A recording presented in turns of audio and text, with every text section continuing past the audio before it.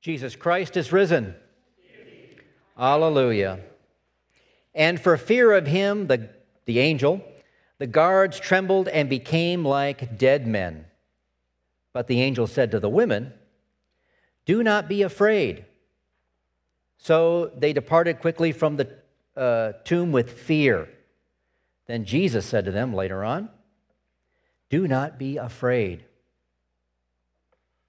Easter is a time of great joy. We got the hallelujahs back. We got flowers and music and celebration. Easter, however, begins with fear. Did you ever consider Easter begins with fear? That's how it begins according to Matthew.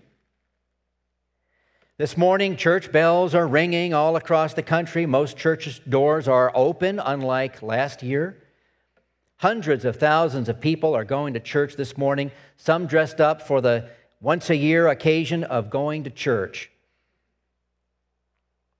They'll take pictures with relatives in front of the church, in front of the altar, in front of the cross.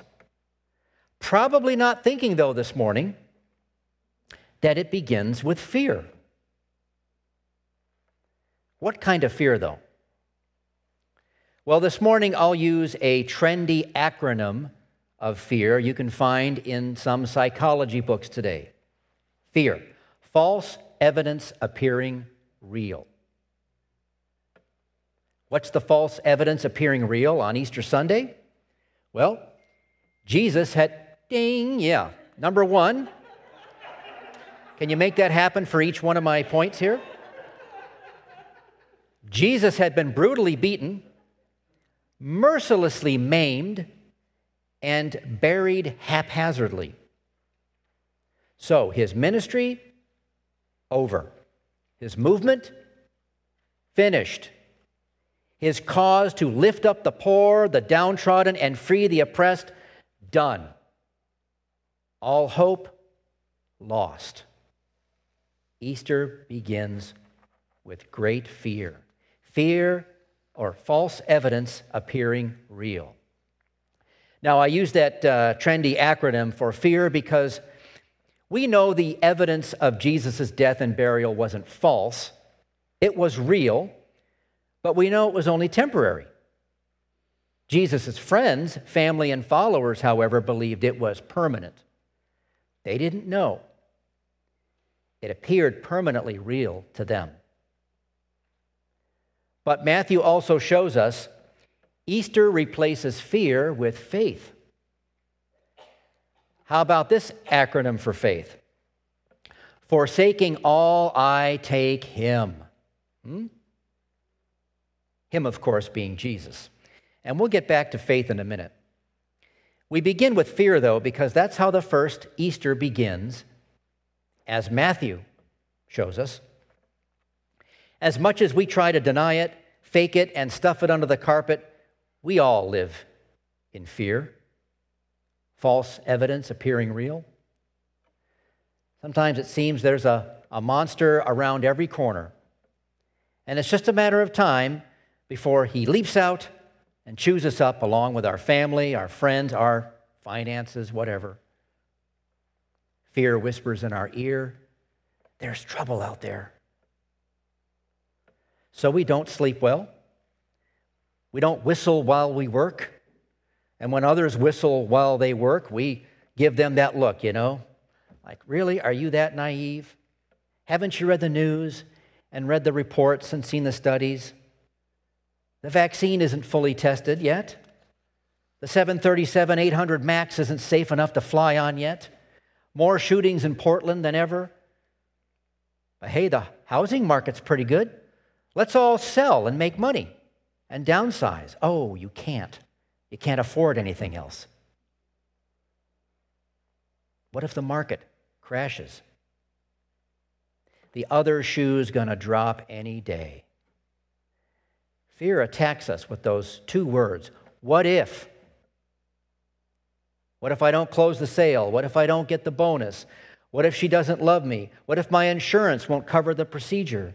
What if my child isn't keeping up academically with distance learning? Fear can twist us into emotional pretzels, and we'll numb our fear with six-packs and food binges and binge watching, and we'll express our fear with anger and silent stares. We're experts at both. Do not fear, though, Jesus says, and the angel too. I want to show you an interactive visual aid going back 500 years to the time of Martin Luther. This is the Isenheim altarpiece in France, and it was created for a monastery that cared for people with skin diseases. So I hope you can see, if you notice, Christ has a skin disease in the painting. He's got lesions all over him. And this was to show the patients at this monastery that Jesus understands and sympathizes with their plight, their fear. Because the people at this monastery were afraid their skin disease might kill them. What is it for you? What do you think will kill you? Jesus understands. Jesus identifies. Jesus empathizes. Because Jesus knows. Mary, the mother of Jesus, knows all about fear. In the altarpiece there on the bottom section, Mary is collapsing in anguish in the arms of John, Christ's beloved disciple. A mother's greatest fear comes true. She witnesses the death of her son. John the Baptist also appears there with a lamb pointing his finger, symbolizing the sacrifice of Jesus. This isn't a historically necessarily accurate rendition because John the Baptist was beheaded by Herod Antipas in 29 AD. He could not have witnessed Christ's death. He was already dead. But the artist, Gruenwald, included that scene to remind us what John the Baptist said about Jesus, as recorded in John 1:29. Behold the Lamb of God who takes away the sin of the world. And that's written right above him in Latin. You probably can barely see that. That's another important point of false evidence appearing real. What looks world-ending is actually life-giving. Jesus is the Lamb of God. He takes away the sin of the world. Your sin, my sin, all of it. That's because Jesus is a redeemer who creates beauty from ashes. Now, as I mentioned earlier, this altarpiece is interactive. It doesn't just sit there looking like that. You can do things with it, right? There are panels on this thing that you can move in and out and in different ways. We got to get one of these Isenheim altarpieces. Where can we get one of these? And this thing was way ahead of its time in the 1500s. So you see the two painted wings on the outside there. Those can be moved, and others can be, I don't know exactly how it works, but others can be brought out, and you can change this thing to show different scenes at different times of the church year. When those two wings are closed, the altarpiece shows the crucifixion only. That's all you can see. Christ hanging on the cross, his body discolored by a greenish hue, and he's got those wounds covering his sick body. So all you can see is suffering, rejection, death on a cross. Now, if you move those outer panels a certain way, on Easter, this is the same piece, it's a different photograph, so it's a slightly different look, but it's the same thing. Christ bursts forth from the tomb, there on the right. Death has no more dominion over him. Jesus is the resurrection and the life in the painting. Christ's hands are raised in blessing. Behind him in orange and startling yellow, a sun rises against the sky. Swirls of yellow, white, red, and blue garments adorn our Savior. But there's a startling feature of this painting of the resurrection, and that is those little red dots on Jesus' hands. You maybe barely can see them where you are, but if you were to get up to this altarpiece, you'll see the artists placed rubies in Christ's hands and on his feet and his side. Rubies from scars. Our Redeemer, Jesus, created beauty from ashes and rubies from scars. Now, that's the artist's interpretation, right? Jesus didn't actually have rubies in his wounds when he was resurrected. But this is what Gruenwald wants the viewer with fear to see, that Jesus creates beauty from death. The disciples' fear, rejection, and desertion, the flogging and the mocking, the nails and the spear, beauty is the result. Why? Because death is dead, sin is forgiven, and hope is eternal. The victory's won.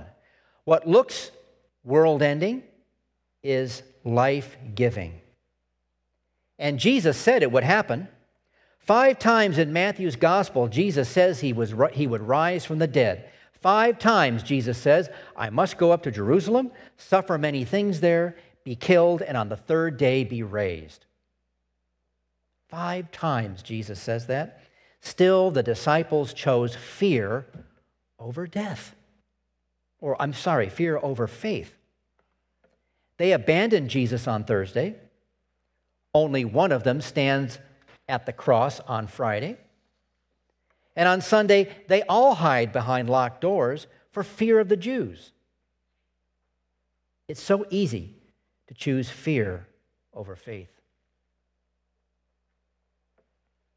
In the 1980s, Soviet newspapers began running more and more of these stories about soldiers who had deserted during the war, World War II I'm talking about, spent years in hiding, usually back at home in the barn or in the attic, and then reappearing in their towns and villages to the surprise of everyone who thought they had died in battle.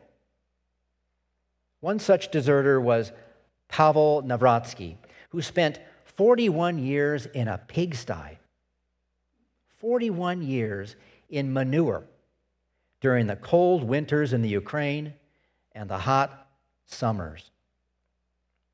The deserter, bearded, ragged, and unwashed, now 74 years old, was found by astonished villagers only after the death of his wife, whom he had terrorized into hiding and feeding him. The newspaper said that when the terrified Pavel came face to face with strangers for the first time in 4 decades, all he could find to say was, "Will I be punished?" As in his case, he was spared punishment by the authorities, with the sentiment that nobody in the world could punish him as harshly as his own fear had punished him. Fear does that. We end up living in manure. And guess what happens? Life stinks. You know, Easter can be so much more than the one day you put on your best clothes and go to church. I know you're going to have a nice brunch this afternoon, or Mama's got a roast in the oven for you. But today, let Jesus replace your fear with faith. And I'm talking much more than therapy, after all, because Jesus is not a therapist. He makes all things new, including you, your body, your mind, your soul. Your life in Christ was made new in your baptism, and you will rise from death again, physically, and live on a new earth where there will be no more fear. And faith? Well, faith in God the Father, the Son, and the Holy Spirit will be perfect. Would you rather live by faith or by fear? Faith. That's right. Let's hear it. Yeah. Then here's the angel's promise for you. He is not here, for he has risen, just as he said. We can trust what Jesus says. We can trust what the angel says, because the angel's a messenger of God. We can trust what Jesus says when he says, I took away your sin, I conquered death, I'm alive bodily and eternally, and I'm returning to perfect your body and restore the entire creation. Fear be gone. Live in faith.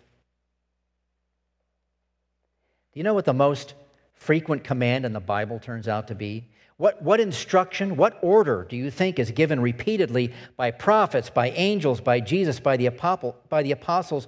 What do you think? Be good? Be holy? Nope. Don't sleep during the sermons? No. The most frequent command in the Bible is, fear not. Do not fear. 365 times in Scripture, some iteration of do not fear or have no fear appears in the Bible. That's one of those for each day of the year for us to remember. Do not fear. And why is that? Because living in fear is like living in manure. It stinks. Do you have children in school? Do not fear. Do you have teenagers or young adults? Do not fear. Has everything gone terribly wrong? Do not fear. Are you sick? Do not fear. Is your heart broken? Do not fear. Say after me, I know that my Redeemer lives. Indeed, he does. So take him. You can take Jesus. After all, he's already got you in his hands. Faith, forsaking all, I take him. Our Redeemer, Jesus, creates life from death, joy from sadness, and beauty from ashes. All for you. Amen.